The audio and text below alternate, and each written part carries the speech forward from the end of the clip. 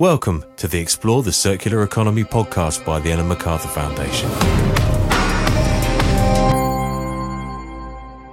This is the Explore the Circular Economy podcast by the Ellen MacArthur Foundation, where we talk about moving away from a linear take-make waste economy to one that designs out waste and pollution, keeps products and materials in use, and regenerates natural systems.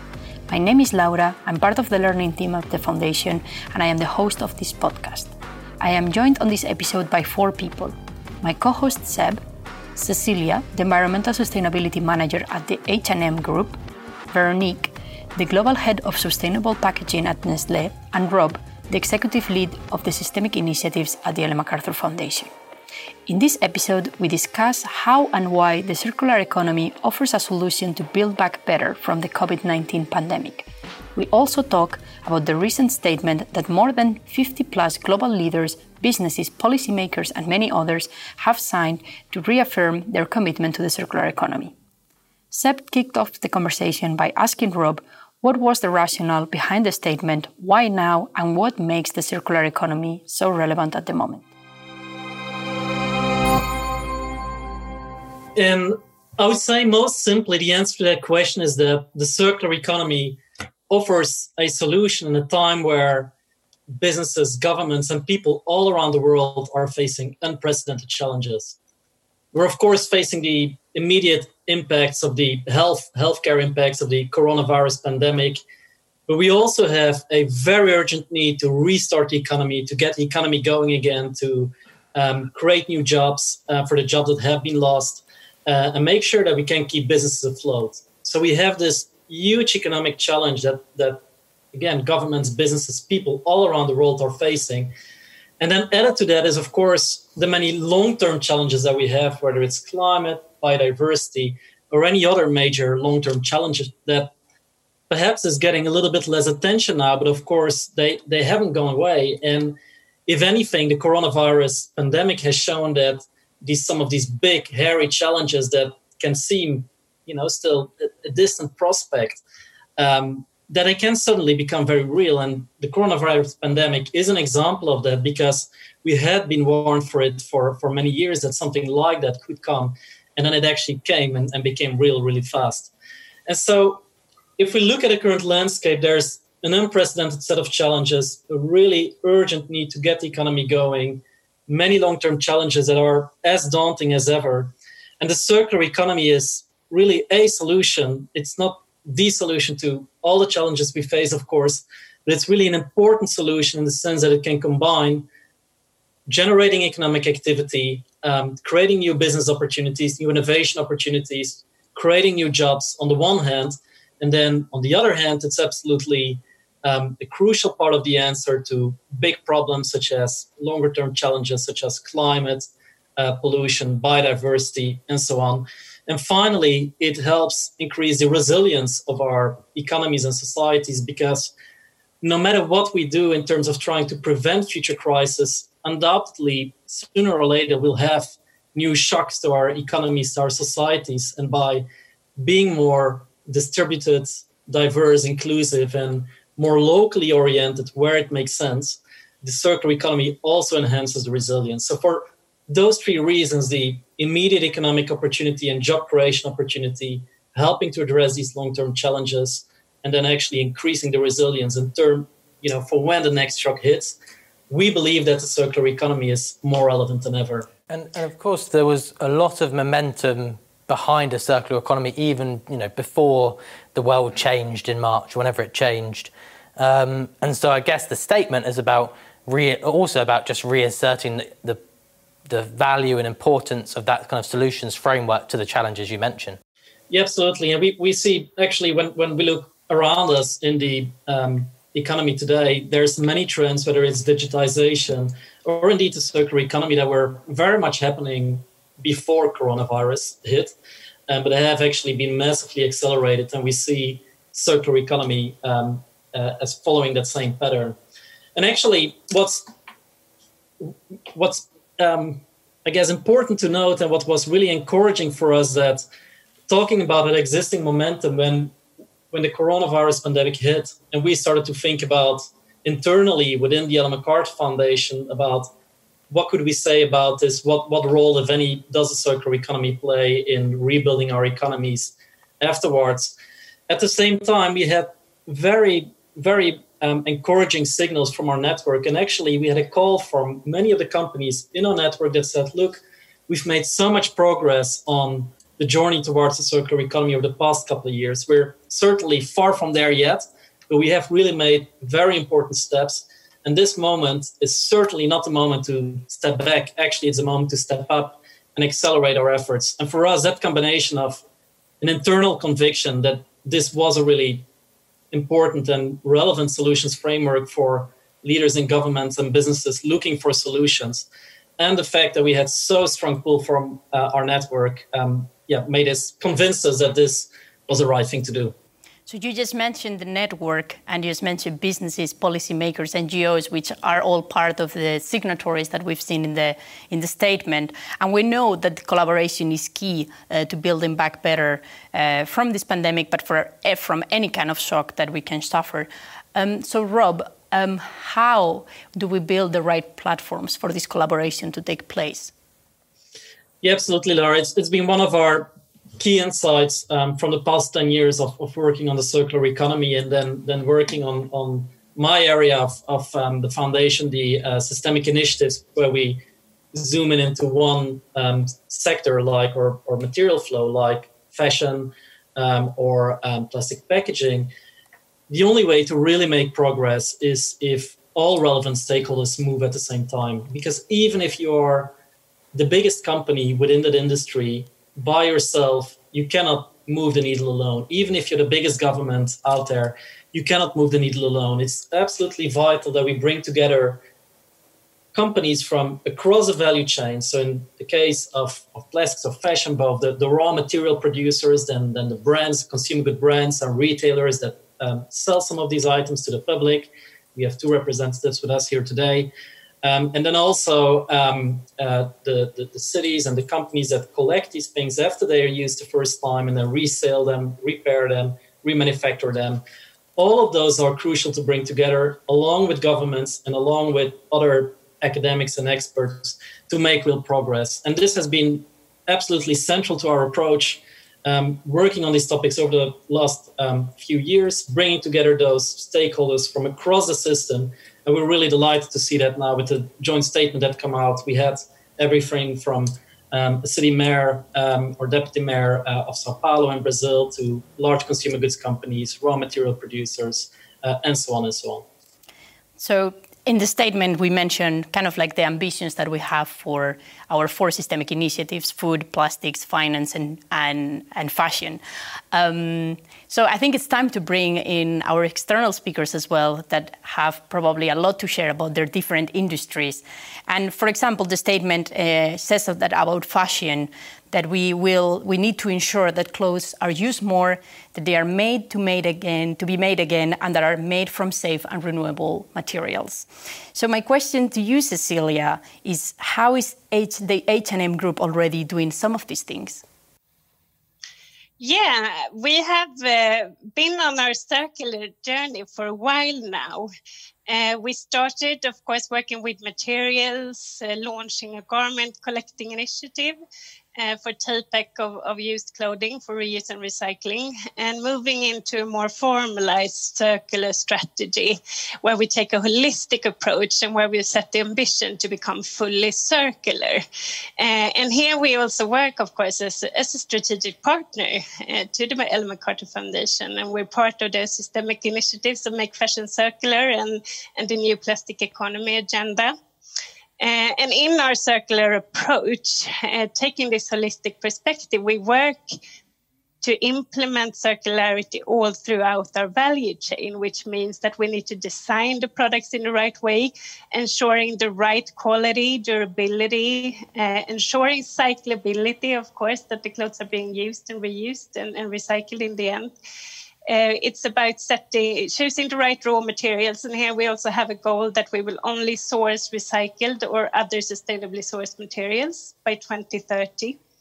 We have an agenda for how our garments should be produced. And here it's a lot about safe input and output. It's about the chemical use, toxic-free fashion. It's about the energy we use that should be renewable, of course. It's very much aligned with our climate positive goal to be climate positive 2040. And of course, to use the water responsibly. And we're also covering the user phase, our customer, actually, that they care for the products in the right way, that they love them, use them, and repair them where broken. We have a Take Care initiative with H&M brand where we offer guidance and inspiration on how to better take care and repair your garments yourself. We also offer repair services, both in our stores and with partners, and we also offer products. And finally, of course, it's about allowing others to use. And here we're piloting different circular business models, such as rental.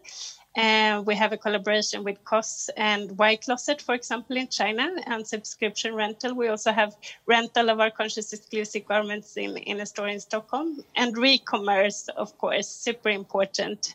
Reuse of clothing in a second hand together with our partner Sellpy. And finally, it's about recycling. And here we have a lot of work being done and investments being made in new innovative companies focusing on textile-to-textile recycling, such as Renewcell or Worn Again or Infinited Fibers. So we do quite a lot, but we still have a journey left to do, of course. And I think therefore this message and this statement goes very much in line with what we at the H&M Group already are working on. And I see that this is a great opportunity to join forces, both with other companies and other partners to EMF, but also with governments, academia, and a wider network where we share the common message. And I wanted to dig into that a little bit further with Cecilia, because I mean, what you've mentioned there was, just the scale of an organisation like H&M. Obviously, you've mentioned, materials, design, business models, loads of different collaborations. Obviously, your business has been disrupted recently, like many others. What goes into a decision to make a clear statement, as you have, around the circular economy is still very important and we're still fully committed to it? That's one of the things that won't get dropped, as I'm sure there's lots of different business and organisational decisions that are going to have to be made over the coming months and maybe years. What was sort of behind that reassertment of that being a key strategic priority? Yeah, but it goes very much in line with our strategic direction and priority of becoming fully circular and climate positive. And I think this crisis has really showed the vulnerability with the linear system. I think now it's more important than ever that we stick to this agenda, even though we face tough times here and now, both as businesses, but of course people in general and communities, and we have disrupted supply chain. I think no one could have expected this. But as Rob said, I think we need to build back for the better, and we really need to accelerate the transition to a circular economy, which will make us more resilient, both in the fashion industry, but of course in the economy in general. So I'm hearing now, I guess, is this idea that why would we, in many ways, some of the challenges that are being faced now are the current system, the linear economy being exposed. Why would we sort of prioritise rebuilding that when we've already got a direction, as Rob's kind of mentioned, some of the momentum behind circular economy or within circular economy approaching into the pandemic. So thank you for that, Cecilia. I want to bring Veronique in also from Nestlé. And I guess, similar to H&M, Nestlé is a very large company, one of the largest food and beverages companies in the world. And obviously, I know you're also heavily engaged in the packaging topic, and that's a very large operation as well. How, and I realise I'm asking you a very big question, and I'll ask you to be as succinct as is possible in responding to it, but how has H&M approached the topic of circular economy? Nestlé. Thank you, Lara. That's why we team up. Thank you very much. And thank you for having me. Well, listen, Nestlé by design is an agri-based company. For 150 years, we've been working with agriculture and asking ourselves all the question, around sustainability into the upstream supply chain. A couple of years back, when there has been this sort of a wake-up call, a global wake-up call in front of our collective waste management void to take action, we were very prompt to realize we have a role to play. So for us, it's just a part of the way we see our contribution in an economy that is healthy, and that we grow collectively within the community we operate, because we are very community embedded, and we work with the local, hire the local, and sell our food and beverage product to the local. So for us, it's just a natural step forward, not only to care for upstream, but also downstream. And so this pandemic has taught us how much we are interconnected, and how the world can be stranded, which is quite a shock still for a lot of people. We have not even realized what has happened, and we are realizing the hard way. To accelerate this journey of equilibrium amongst this ecosystem and the environment in which we operate. And for us, it's just this acceleration is just also part of our recent pledge when it comes to climate change. It's the time to start is now and not tomorrow. And when you are strategically committed, you don't change your tack because of an unfortunate happening, which is the pandemic. Actually, it teaches that acceleration is the way forward. So we are taking very seriously this notion of waste, coming from waste to go into value and resource creation is very important. The notion of making sure that everything has a sort of multiple usage is very important. But the challenge we are up against as a food company is the notion of safety. Because when you talk about food and beverage, you put these ingredients in your body. And we are very mindful that if we talk about circular economy within the FMCG and packaging, that we still need to protect our product.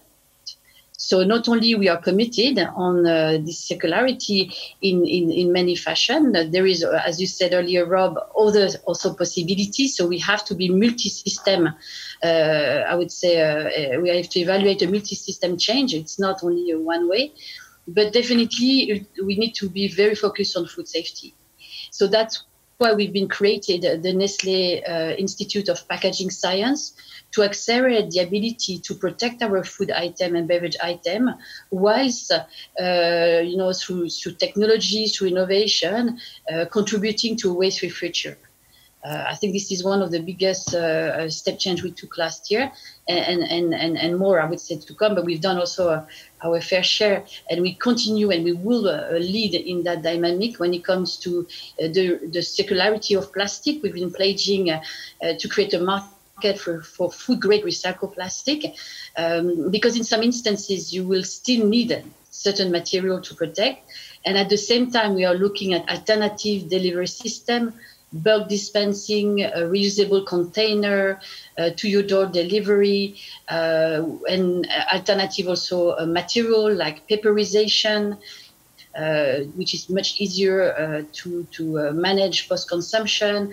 So there's a whole type of, I would say, pilot in motion as we speak, to appreciate the scalability, the doability, and I guess our joining the EMF is part of that multi-solution approach.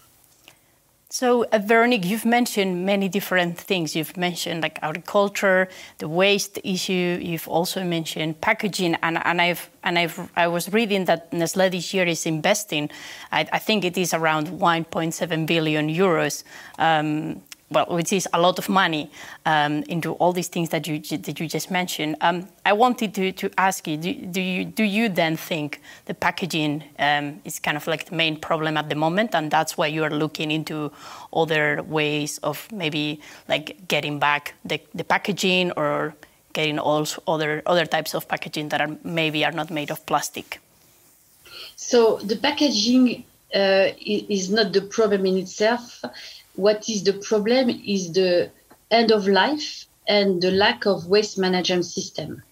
So as we build a new economy together, we need to really have a system put in place for waste management, as much as we need to reduce the waste creation, only build packaging when it's really needed, And of course, use the best material fit for purpose for us is food safety, but just what's needed. So we long gone the days where we pack for the sake of packing.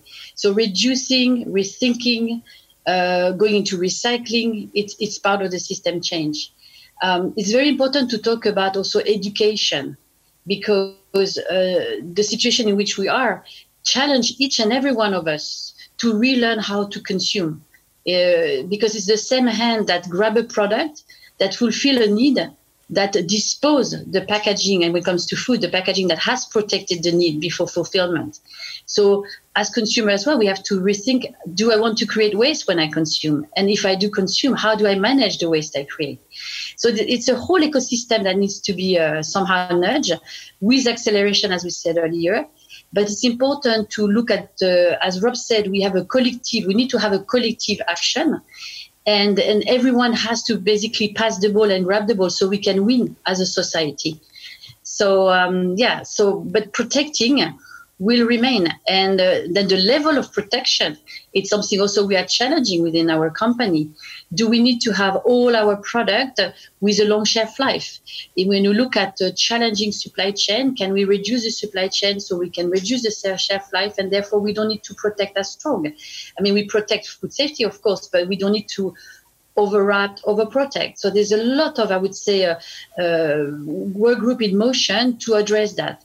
But there is a rippling effect, and we need to be mindful of that. And as we always say, the devil is in the detail. Thank you, Veronique. And I would like to go back to Rob at the moment, because, Seb has mentioned this, and also it's been part of the conversation that the statement kind of, it doesn't outline the specific actions, but more underlines the importance of the circular economy as the solution. And some may say that actually it lacks clarity over what actions are being taken and will be taken in the future. So, Rob, what reactions have you observed after the statement, and how do we move from words to action?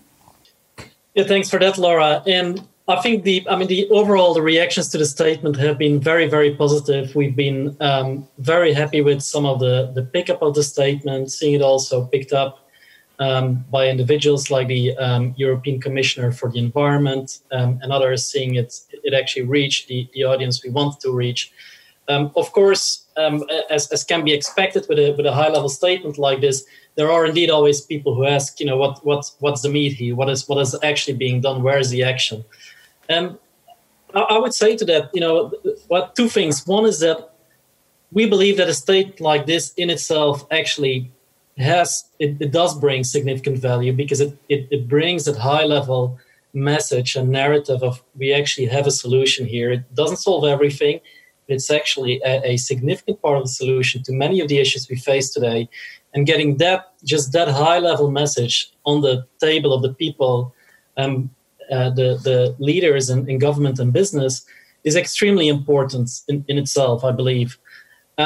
The other thing to add then is that this is, of course, a part of a wide range of things we do at the foundation. And actually, the vast majority of the companies that were part of the statement, including the companies that Veronique and Cecilia are representing here today, we are working with those companies on very targeted actions where there is transparency and progress. So just to give two examples, so on plastics, we have something called the New Plastics Economy Global Commitment, where we have now united in total more than 850 organizations, many of them businesses, who have endorsed the common vision, but not just endorsed the vision, but actually are actively working towards a set of specific and measurable 2025 targets, and they are reporting on progress every year. Last year in October, we gave the first progress report. This year in October, we'll have the second progress report, and actually you'll be able to see, for example, the two companies who are represented here today, what progress they've already made and what actions they're laying out to get where they said they were going to get by 2025. So that's one example. And then in the fashion space, we have a project called the Jeans Redesign, which even has a shorter time frame and which is aiming to get jeans on the better jeans in line with circular economy principles in the market by 2021. So that's in the next 12 months, you'll see actually redesigned jeans appearing on the market from some of the companies we're working with.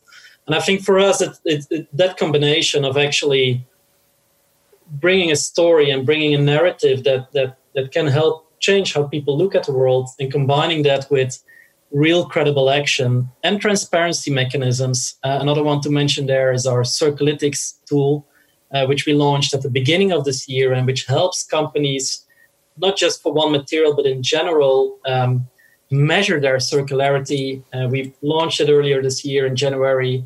We've had more than 500 companies picking it up and starting to use it since then. And again, that combination of stories, narrative, concrete action, innovation, moving stuff forward, and then having transparency and measurement, all of those are really important. And it's a combination, we believe, that can move the needle. Thanks for that, Rob. I had a quick clarifying question that's just cropped up in our comments.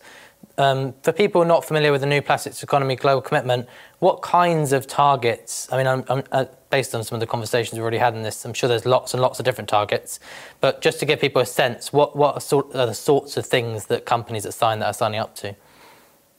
So companies are signing up to various commitments depending on the type of company they are, but for consumer goods companies, for example, they're signing up to take action to eliminate unnecessary or problematic plastic packaging, taking action to move towards reuse models, designing 100% of the plastic packaging they use so it is reusable, recyclable, or compostable in practice and at scale.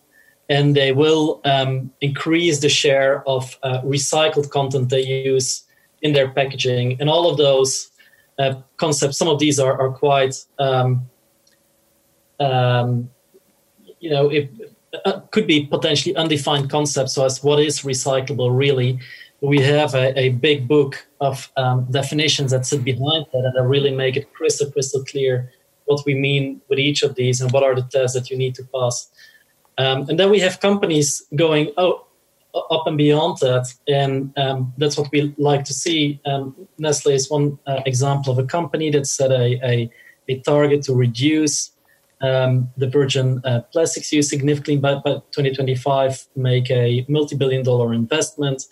Those are the things we, of course, like to see, that companies go up over and beyond the minimum criteria, in which we're constantly in dialogue with the signatory group about how to do that better.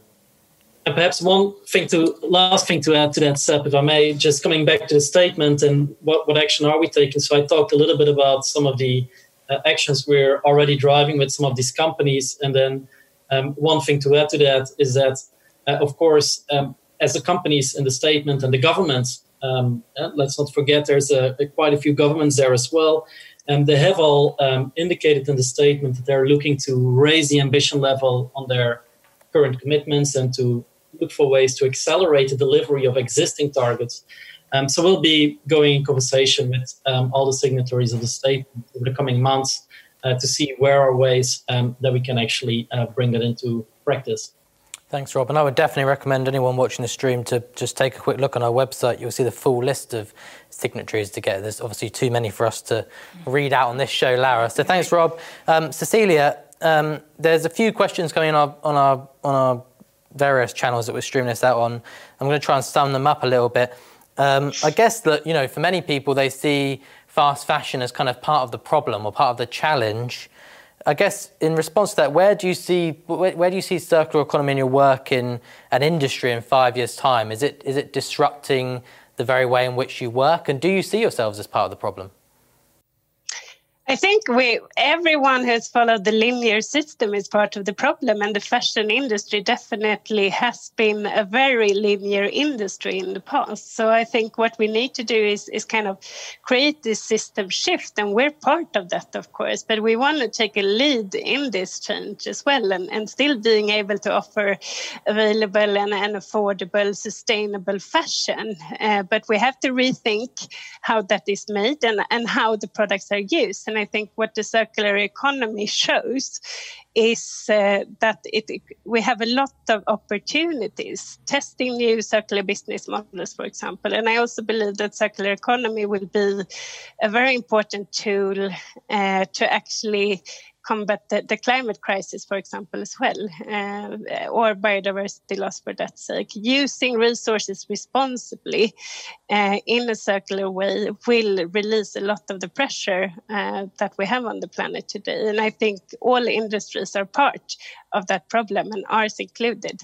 But we want to shift this, and we need to work with the others to do that. We need to collaborate and join forces, both within our industry, but also with other industries.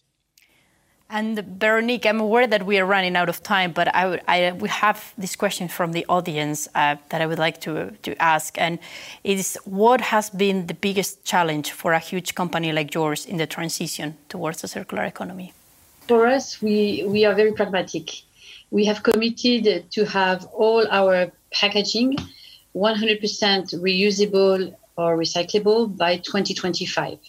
So across the 170 plus country we operate with hundreds of thousands of SKUs across 450 factories, we have an order of march. We have identified what we need to change. We have a very clear vision about what could it be. We are currently making the decision on how we're going to build that roadmap. We will have a very clear milestone across the journey. One could think 2025 is far away. For us, it's tomorrow. And also build engagement with the consumer as we propose new ways of servicing our products safely, that they do adopt this new mode of consumption and help us to transit. Today, 87% of our packaging material are either recyclable or reusable. So one could argue it's only a little part of balance, but actually it's a big balance for us. But we are very committed. And actually why we have pledged to reduce by 1/3 our virgin plastic usage is also to force us to shift internally. Because the change that we are building as a leader is linked also to a mindset change. And we all wish that the renewed commitment that we have made through the recent pledge, and as an outcome of the pandemic, because we realize everything is interconnected, should really force us to accelerate and to realize that let's not wait for the crisis to be at our door, which is somehow still something we are up against, to really take action. So for us, it's a roadmap, it's action, it's walking the talk, and along the way we will unveil our progress and report to the public, because we own that to our consumer, we own that to society. So we've talked about the ambitions to scale the circular economy and how it offers solutions for different industries, like plastics, fashion, food, or finance, which combine economic opportunity with benefits to a wider society and the environment. As our speaker said, the circular economy is more important than ever, and it's time to step up and not to step back. Collaboration across different businesses, policymakers, and academia will be key to scaling the circular economy across the world. That's all for this episode of the Explore the Circular Economy podcast. We look forward to seeing you again in future episodes. But bye for now. Thanks for listening to the Ellen MacArthur Foundation's Explore the Circular Economy podcast. Don't forget to share, rate, and subscribe.